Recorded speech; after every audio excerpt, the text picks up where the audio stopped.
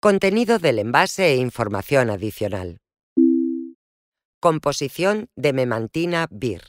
El principio activo es hidrocloruro de memantina. Cada comprimido de 10 miligramos contiene 10 miligramos de hidrocloruro de memantina, que equivalen a 8,31 miligramos de memantina.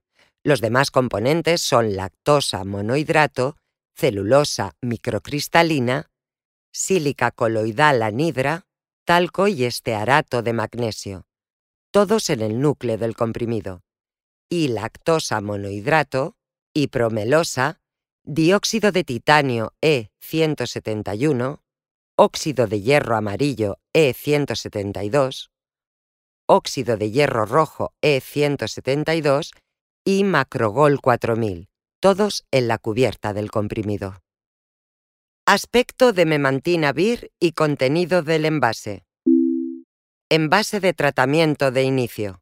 Memantina BIR 10 miligramos comprimidos recubiertos con película EFG se presenta en comprimidos blancos, forma redonda, 8 milímetros, biconvexa, con una línea de rotura en una cara y con grabado M9MN y 10 en la otra cara.